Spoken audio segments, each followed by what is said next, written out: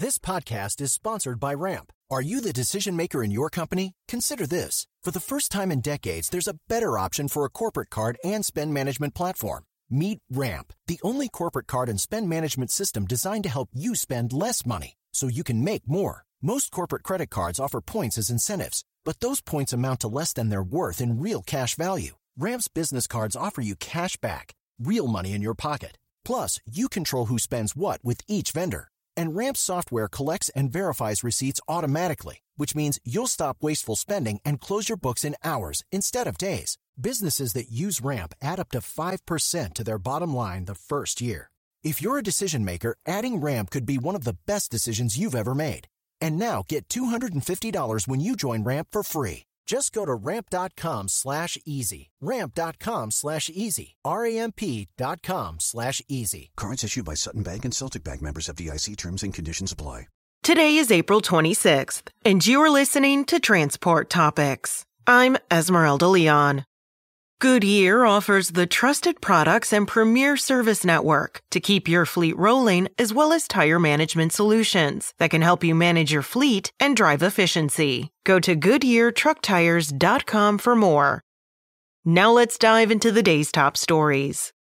UPS Inc. reported first quarter earnings that were lower than this time in 2022 and were mixed compared with Wall Street expectations. UPS reported a quarterly income decline of nearly 23% to $2.55 billion, or $2.20 a share, compared with $3.30 billion, or $3.05 a share, in the same period a year ago. The company reported year-over-year revenue fell 6% to $22.93 billion, compared with $24.3 billion in 2022. UPS said the declines were the result of sagging consumer spending that pushed fewer packages through its networks.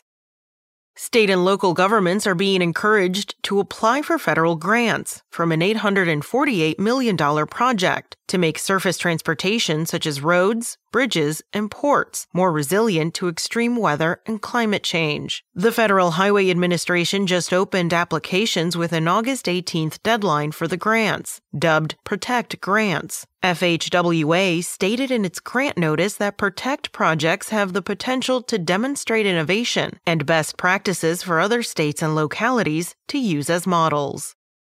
Railroad Canadian National announced plans to begin what it is calling Falcon Premier Intermodal Service to provide rail service in Mexico, the U.S., and Canada, with what CN says will be a seamless rail connection in Chicago. Informing the venture, CN is partnering with Union Pacific and Mexico's Grupo México Transportes to move automotive parts, food, freight of all kinds, home appliances, and temperature-controlled products to and from Canada, into the U.S., and to terminals in Mexico. That's it for today. Remember, for all the latest trucking and transportation news, go to the experts at ttnews.com.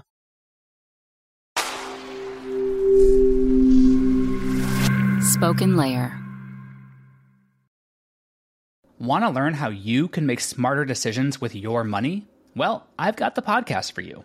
I'm Sean Piles, and I host NerdWallet's Smart Money Podcast. Our show features our team of nerds, personal finance experts in credit cards, banking, investing, and more. And they'll help you make the most of your money while cutting through the clutter and misinformation in today's world of personal finance. You'll get clarity on strategies to help you build your wealth, invest wisely, shop for financial products, and plan for major life events. Listen to NerdWallet's Smart Money Podcast wherever you get your podcasts.